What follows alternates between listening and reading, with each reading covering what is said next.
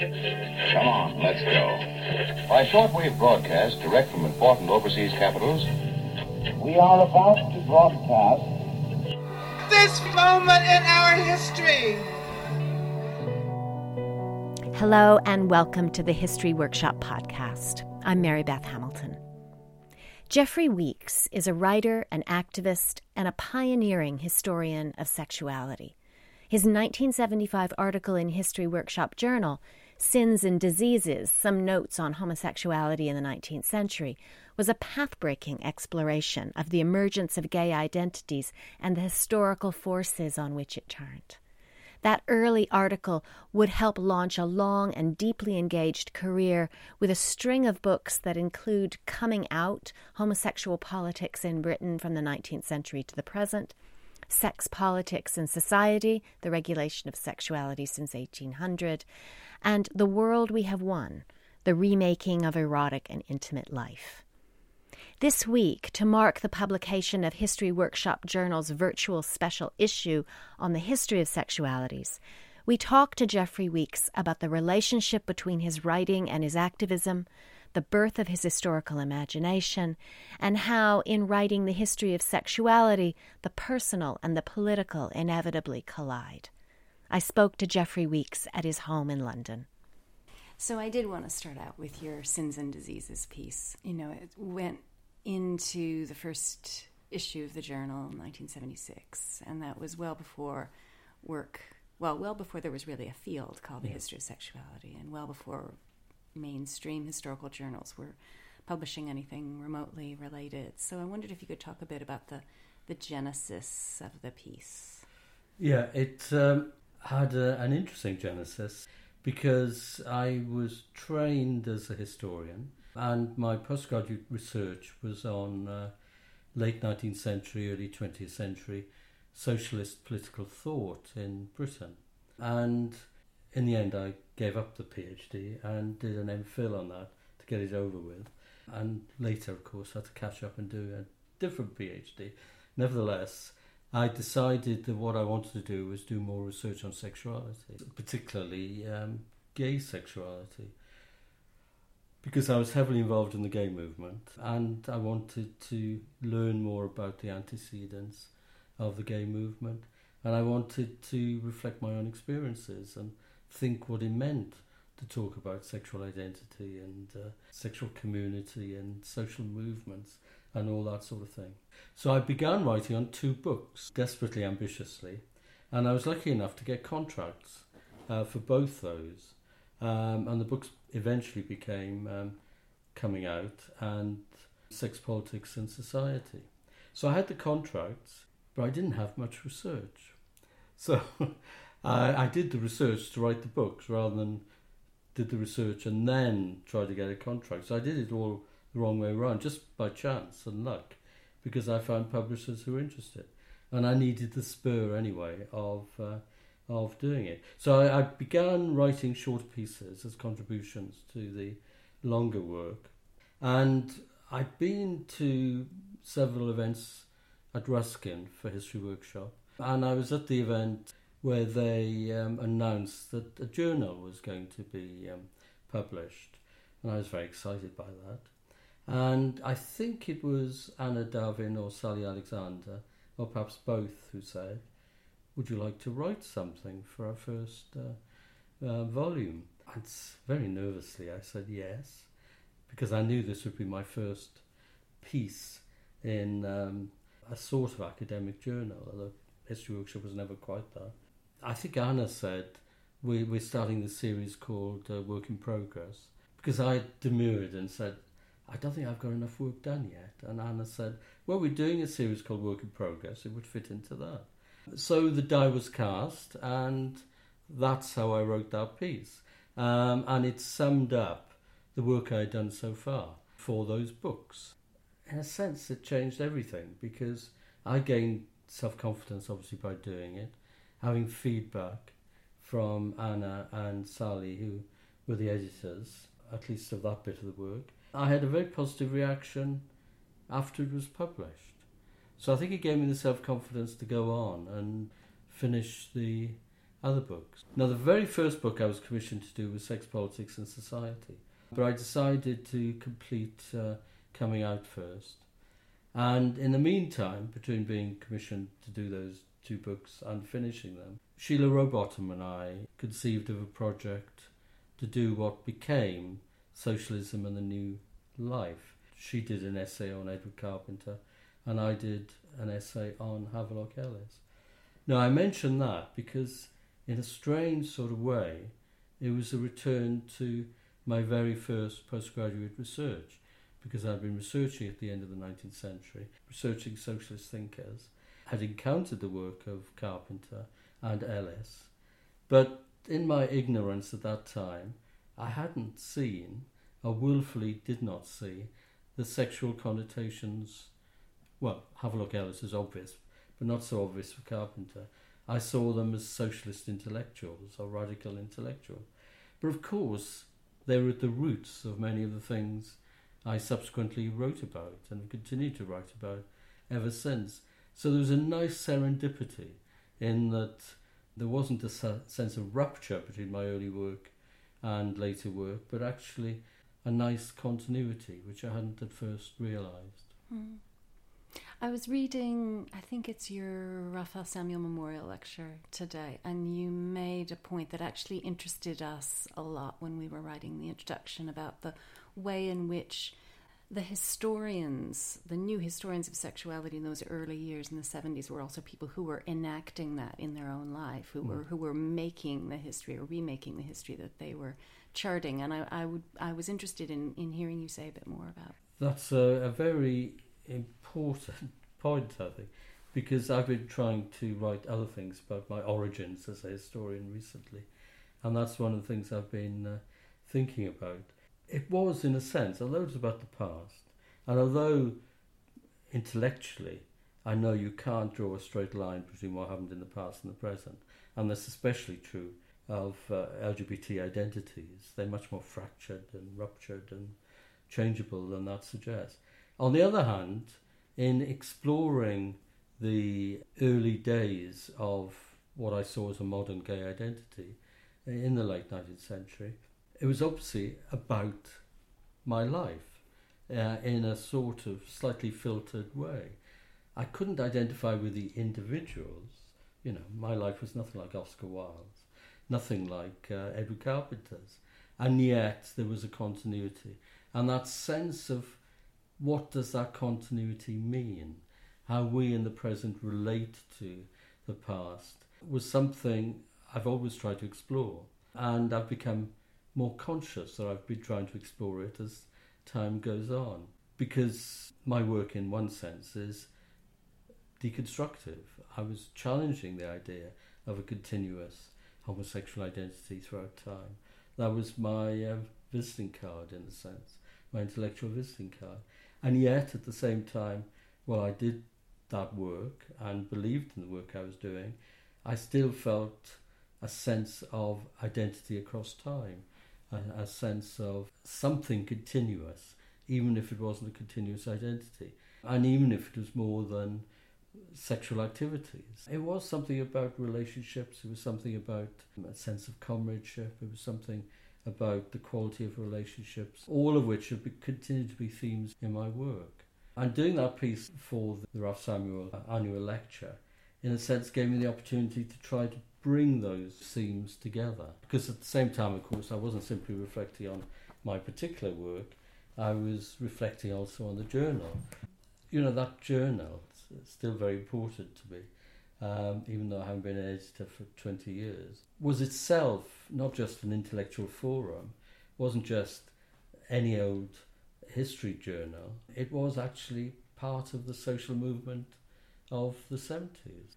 For Raphael Samuel, I think, the journal was a social movement as much as it was anything else. And of course, it's matured, it's changed, and it's now highly professional. It always was a highly professional journal, but certainly now it's on the shelf along with Past and Present and English Historical Review, American Historical Review. It's respectable, but there's still something about those roots which are very important. So, to me, My thinking about my work in History Workshop, it's partly about memory, it's about the fragmentary nature of memory, about the difficulty of asserting continuity, and yet at the same time the need I have as an individual historian and others have, to make links between past and present. So the nature of those links has always fascinated me, because I don't think it's automatic, I don't think it's straightforward, I think it's very complex, and yet we still continue to make them. Did you find that your identity and work as an activist fed seamlessly into your work as a historian, or was there a tension between those? Acute tension, because as I've told many people in lectures over the years, becoming a gay historian practically ruined my career. It's interesting. When I began my postgraduate research on late 19th century political thought, my supervisor said, "You're probably the first generation where I can't guarantee a job to, because the job market had become so difficult." But I doubled that difficulty by the subject area I chose. I think it would have been much easier if I'd continued as a political theorist. I wanted to do what I did. I got very positive feedback from articles, from books, encouraged me to do more of the same. But I couldn't get a job teaching history anywhere for love or money. I struggled with research jobs, research fellowships, temporary teaching jobs for the next 20 years. There were times where I thought, why am I doing this? And lots of senior academics who had my interest at heart and were interested in my work regularly said to me, "Why don't you change your subjects? Why don't you choose something a bit more ordinary, a bit more conventional?" Somehow, for some reason, I ploughed on. And I suppose one of the reasons I ploughed on, I was deeply committed to it. I thought it important to do it. I was getting lots of support from people outside the profession, the movement people, but I was also getting encouragement from people inside the academy who thought the work I was doing was important. That sort of almost diasporic support from people in America, people in Europe, people in Australia, they gave me the support I needed to go on. And in terms of jobs, there were 2 periods when I was unemployed, but most of the time I could get by with research jobs, doing research on other topics, so I survived. And then, by the late 80s, the job market changed, there was expansion again, and suddenly I was marketable, because I had all these publications, and people were looking for people with publication. I had some administrative experience by then, because I left teaching and research for 5 years to do an administrative job. But the major reason was that suddenly sex research seemed important, and that was because of the AIDS epidemic. Through the 80s, people were asking questions about the epidemic, which in many ways at that stage only a historian could answer. So suddenly my work was marketable, and I got a professorship in 1990, rather to my surprise. So in a sense it made all the hesitations, occlusions, mistakes of the earlier years irrelevant, really. So by my mid-40s I was a full professor. So somehow it had all proved worthwhile. But having said that, I think it would have been worthwhile anyway. There are many people who've written on sexuality who've never had a classic academic job. And they, in some of them, fit into Raf's ideal of the worker historian or the community historian. There are lots of people who've made sexual history possible through their own endeavours. That's true today, and it was certainly true in the 80s and 90s. But I somehow, in the end, by good luck as much as planning, managed to combine both. One of the things you also did is straddle a line with sociology. That was one of the things that we noticed in drafting the introduction, is in the early years of the field, the number of pieces, yours and those of other people, where there was a drawing on theory from the social sciences, and then that by the 90s, which is more to literary, performance, cultural studies. Did you find your own work, the sources of your thought and inspiration shifted over time? Well, the first major intellectual influence on the direction of my research was from a sociologist, Mary McIntosh. And she'd written this, what now is a famous article called The Homosexual Role, which made a point of arguing that the real issue facing the sociologist and by extension the historian wasn't what caused homosexuality, which was the question everyone always asked, but why homosexuality should be a problem for society. And that forced you back to ask questions about what are the social forces that created our concepts of homosexuality. That led me to the sexologists, back to Edward Carpenter, Havelock Ellis and their generation. It led me back to a crucial question which became increasingly important to me about agency, the way in which LGBT people themselves created our history through their everyday practice. So I became increasingly interested in those themes. And those were themes that were congruent with what was going on in sociology. An emphasis on what was then called social deviance, an emphasis on the impact of labelling, the relationship of that to structural forces. So obviously I was exploring how changing attitudes to homosexuality fitted into wider shifts in sexual and family ideologies and structures and so on, which was, one of the subjects of my second book, Sex, Politics and Society. So sociology gave me a sort of theoretical structure before anything very much came along within traditional historical practice. And of course it provided me with jobs, because I got a research fellowship with Mary in a sociology department at Essex. I then got a temporary lectureship in sociology at the University of Kent. So I relabelled myself as a sociologist.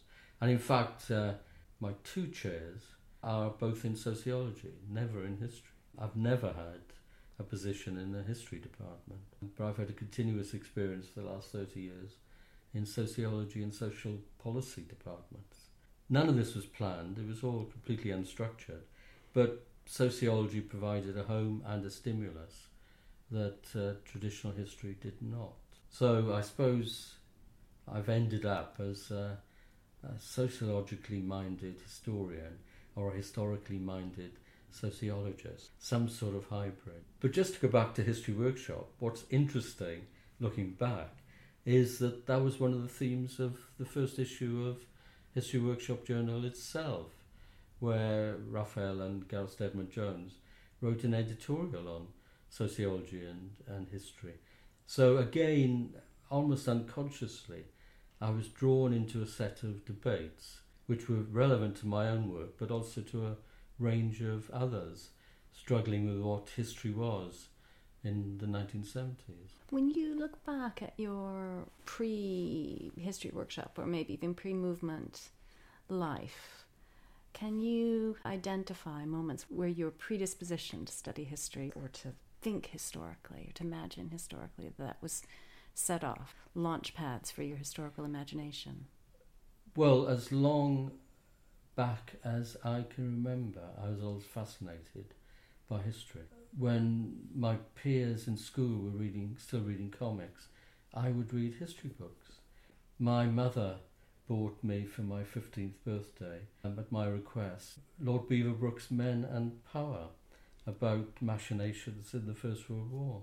In my early teens, I used to imagine countries and monarchs and presidential systems and draw maps of them and keep notes on historical events. So I was creating my own sort of history, which were based on what I read, but were fantasies. Not fantasies in the sense that you see them on television today or Netflix, but actually fantasies about political events. I was fascinated by high-level politics. So I started, this sounds terribly boring, but I started reading the Times, the Sunday Times, the Observer in my mid-teens. Our English teacher at school used to bring in copies of the New Statesman and Spectator and Economist and The Listener after he'd read them, and I would grab them and read them, mainly for the politics. So I've been fascinated by politics, I've been fascinated by history, I've been fascinated by what we mean by the past since I was 10 or 11, and that's been a continuous fascination. And then when you got involved in GLF, in Gay Liberation Front, did you bring that historical sensibility in with you, or did that come over time to be a part of your work there? I think historically. So as soon as I was involved in GLF, which was, one of these critical moments of my life, where all the pieces were thrown into the air and landed in new places. So it was a kaleidoscopic experience. And I was heavily involved in lots of activism. But I soon realised that one of the things I could do that would contribute to the cause was actually write. So I was involved quite early on in writing short pieces. I had a piece published in an early edition of Gay News in 1972 called Ideas of Gay Liberation, where I tried to trace some of the ideas that were then prevalent. Then for 5 years I was involved as one of the collective producing Gay Left, a socialist journal of gay liberation. And we produced 2 editions a year, so there was 10 issues, and we produced a book. And my contributions were mainly reviewing history books, writing editorials, and writing some early essays on gay history based on my wider research and fed into them. So I've always felt part of the movement, well, certainly felt that part of the movement, an activist in the movement, but an activist who could contribute best by having a sense of our history. And it's obviously no accident that a large part of my first book coming out was tracing the history of the movement, and that was the guiding thread on which I hung other debates about identity and community and ideology and so on. And it's interesting, if you look at the emergence of a sort of gay historiography in the United States, it's very similar. Some of the earliest books, at least by gay men, were on the movement, tracing the history of the movement. John D'Amelio's early work, for instance. By the time he produced that, I knew him, and I knew people like Jonathan Katz. And obviously there was some sort of dialogue going on across the Atlantic. But I think we began our work in complete isolation from each other and discovered each other over the course of time, word of mouth and early articles and so on. So there was a sort of diasporic community, I suppose, developing around early gay history. But I think the spur came very much from our individual experience of the movements and the need we felt in those early days to have a sense of where this movement came from, this extraordinary social movement that was changing our lives. What were the roots of it? What did it mean? How did it relate to what went on in the past? So there was very much that sort of stimulus right from the beginning. And what kind of a relationship was there at that stage between an emergent gay history and an emergent feminist history? Well, certainly in my case, and I think many other cases in the States, it was very strong indeed. In the early days, someone who was trained as a historian of ideas, I wanted to know where the ideas of gay liberation came from. And it wasn't obvious. And I learned from early feminist writings on sexism, on female oppression, on the struggles of women in the 19th century, and so on. I became very close to Sheila Rowbottom, and we worked together on socialism and the new life. Through History Workshop, I knew the feminist historians there, Sally and Anna in particular, I was close to. I got every encouragement from them to do the work I was doing, and I think the work went on in parallel. But I think in terms of intellectual legacies, it was the conceptual breakthroughs of the women's movement that was really important to my own work. I mean, the inspiration of the movement itself, women's liberation movement, was obviously mind-blowing, and in those early days, gay liberation seemed very much secondary to that. I think went in different directions in the end. But I couldn't have done the work I did without the influence of feminist thinking in general, and particular feminists in particular. One of the key influences was Judith Wolkowitz, because her early essays on prostitution in 19th century Portsmouth and so on, and then her first book, were crucial to my conceptualization of what was happening in the 19th century, because she describes very much the labelling of fallen women and the way that fed into the development of more or less an identity as a prostitute, the categorization and how that impinged on social perceptions and self-identifications. And that was precisely the same pattern I was seeing in the emergence of homosexual identities in the late 19th century. And that was a very important confirmation of my own findings, really, because apart from Mary McIntosh's essay, no one had quite conceived of the history of homosexuality as a process of categorization and self-categorization, identification and disidentification, of push and pull, which I saw as a key mechanism for the emergence of recognisably modern homosexual identities from the late 19th century onwards. And it's very much the same sort of themes were going around in Judith's work. And there were others, lots of others as well. I'd be stimulated to follow a certain line of thought by reading in the early feminist journals a particular article and so on. Some feminist anthropology was very important.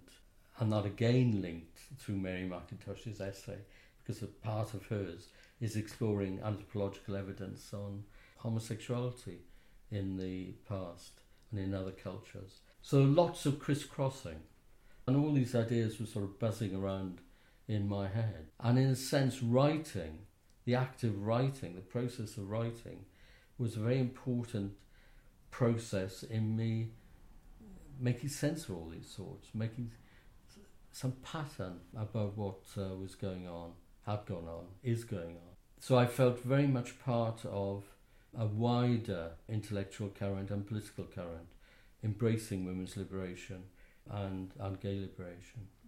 And when did you encounter Foucault's work on sexuality? Well, I was already far advanced in my own thinking by the time I read Foucault with any seriousness. I read Madness and Civilization in translation round about the mid-1970s, and I quote it in Coming Out, which was finished at the end of 1976, published in 1977.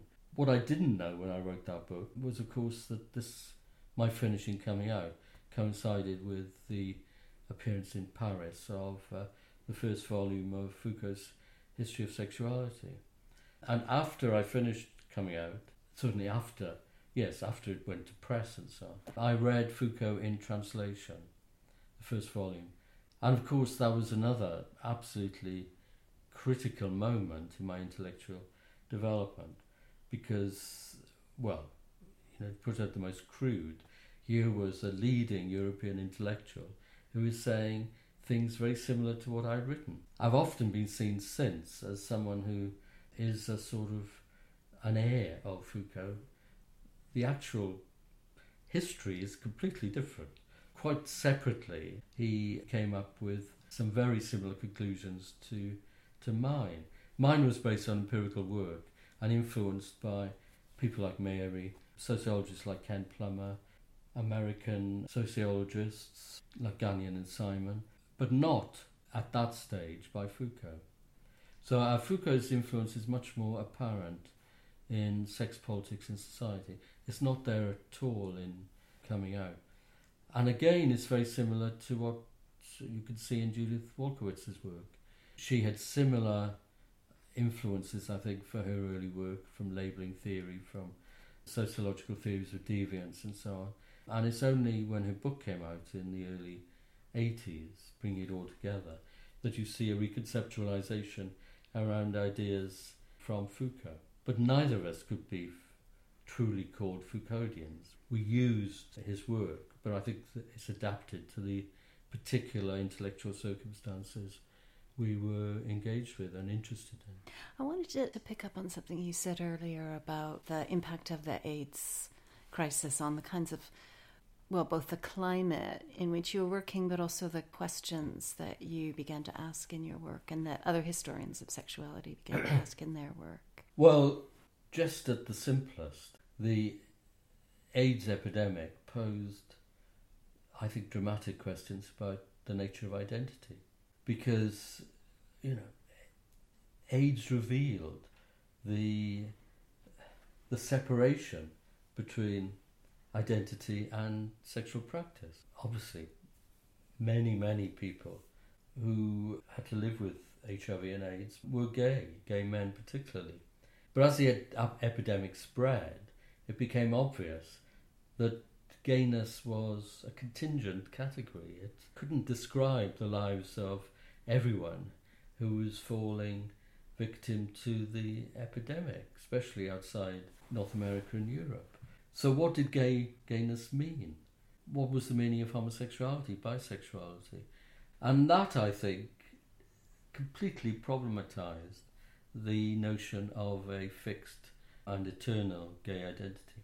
Now that's what much of my work had been trying to argue before that.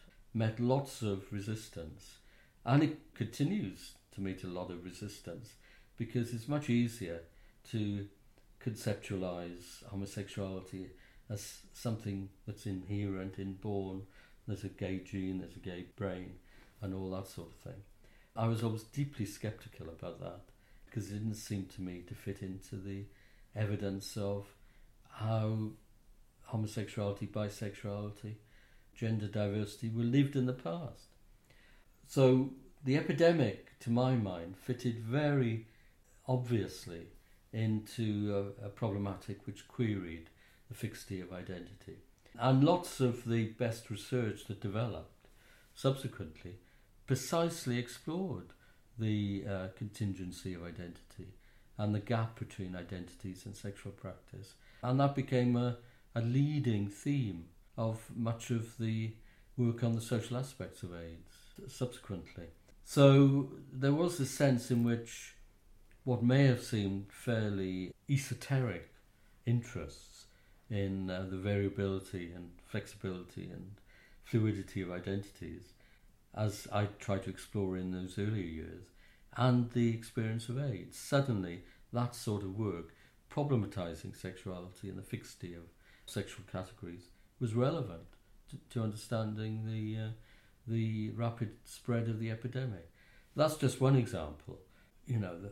Also, historical work was important for the understanding of the epidemic in relationship to the history of epidemics themselves, the changing forms of sexual regulation, the role of medicine in categorizing certain classes of sexual deviance, and so on.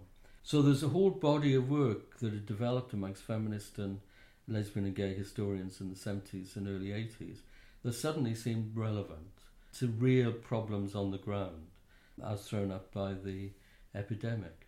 And of course the epidemic was also associated with a counterattack from more conservative forces in the States and in Europe, particularly Britain.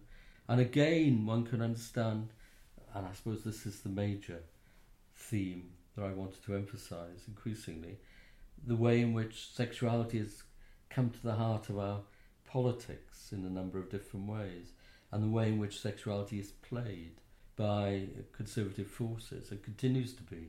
It's no accident that fundamentalism, various fundamentalisms, are very much obsessed with sexuality and family. And you can see today in the streets of Birmingham in all this fuss about sex education in schools. It's still very much a live issue. So I think the experience of AIDS, there was an existential reason for trying to understand it better because it was affecting the community I associated with, I belonged to, and friends I knew and loved. But also a broader historical issue about the way in which sexuality plays a role in wider social movements and forces. Sexuality isn't just about sexuality. Sexuality throws a strong headlamp onto a whole variety of different social and political issues. So we're now 50 years on from Stonewall. The history of sexuality, which when you first published your article with HWJ was not a field, is now very much a field, an established field of scholarship. And we're in a political climate that, maybe who knows who would have anticipated where we are right now. But what are your feelings and thoughts about the role of a historian, of a scholar, in response to that climate 50 years on from the liberation movements that really got this field its start? That's a very interesting question, because I think it's very easy to assume that because sexuality is now an established part of the academy, and there are professors of sexual history, so on, in many Western, at least, universities, it's easy to assume that somehow it's all been mainstreamed, it's all been consolidated into professional history. And of course, in many ways, it has. I'm delighted to see so many younger scholars whose work I admire reaching senior academic positions very early on in their career, which was impossible 50 years ago. And that's great. It's a recognition of the quality of the work. And that's something I've always wanted to emphasise, that even though I might be explicit in what I write about where I come from and the political roots of what I was doing, I've always wanted to display in my work and the work of others the highest academic standards. So it can't be criticised for shoddy scholarship. It's high scholarship, but there's a political root there somehow. So part of me, I suppose, is sorry that sexual history has become depoliticised on one level. I'm glad it's been mainstreamed in many parts of the world. I'm glad it's become professional. I'm glad the higher standards are being expected. All that's great, and something I barely dreamed was possible 50 years ago. Yet I think there's still a feeling that it's not quite there yet. And trying to pinpoint what my unease is about, I think the unease is that people in the profession still regard sexuality as something that's separated off. It's a worthy subject in its own right. It's added a lot to our knowledge of the past. We were neglectful of it in that past. And good on you for doing this work. But what it hasn't done, I think, is fundamentally shift our perception of how sexuality, and perhaps even more obviously gender, is written into the structure of the past as well as the present. And it's not simply an add-on, it's there at the centre of our understanding, should be there at the centre of our understanding of the past. I think I said this in my Sex, Politics and Society in the early 80s. You can't really understand the French Revolution and the panic it produced without some sense of the sexual connotations of that time. You can't understand the campaigns against women working in the mines or in the cotton mills without understanding the way sexuality came in that discourse. You can't understand the late 19th century, early 20th century discourses on imperialism without understanding attitudes to women, anxieties about masculinity. You can't understand the welfare state without understanding the way in which it was structured around a binary division between men and women, the way it's centred on the family, the way in which it othered those who didn't fit into this notion. All of these things are around us still. And the work has gone on, and there's some wonderful work exploring all these aspects. And yet somehow, when you read a standard history book, it's still there as an add-on chapter, if it's there at all. And it's not feeding our understanding of the nature of the welfare state, most obviously, or on the changes in attitudes in the 1970s and 80s, the great liberalisation and what that was about, and the way in which today in other parts of the world the rise of reactionary forces is very much in the first place focused around sexuality. So sexuality has to be at the heart of our understanding. So I feel that despite all the great things that have happened, there's still a failure on the part of the historical profession as a whole in understanding the power and relevance of sexuality and gender in shaping the world we live in. Many thanks to Geoffrey Weeks for taking part in this podcast. Please visit our website, historyworkshop.org.uk. You can find us on Twitter @HistoryWO and on Facebook and Instagram as History Workshop. This is the History Workshop podcast. I'm Mary Beth Hamilton. Thanks for listening.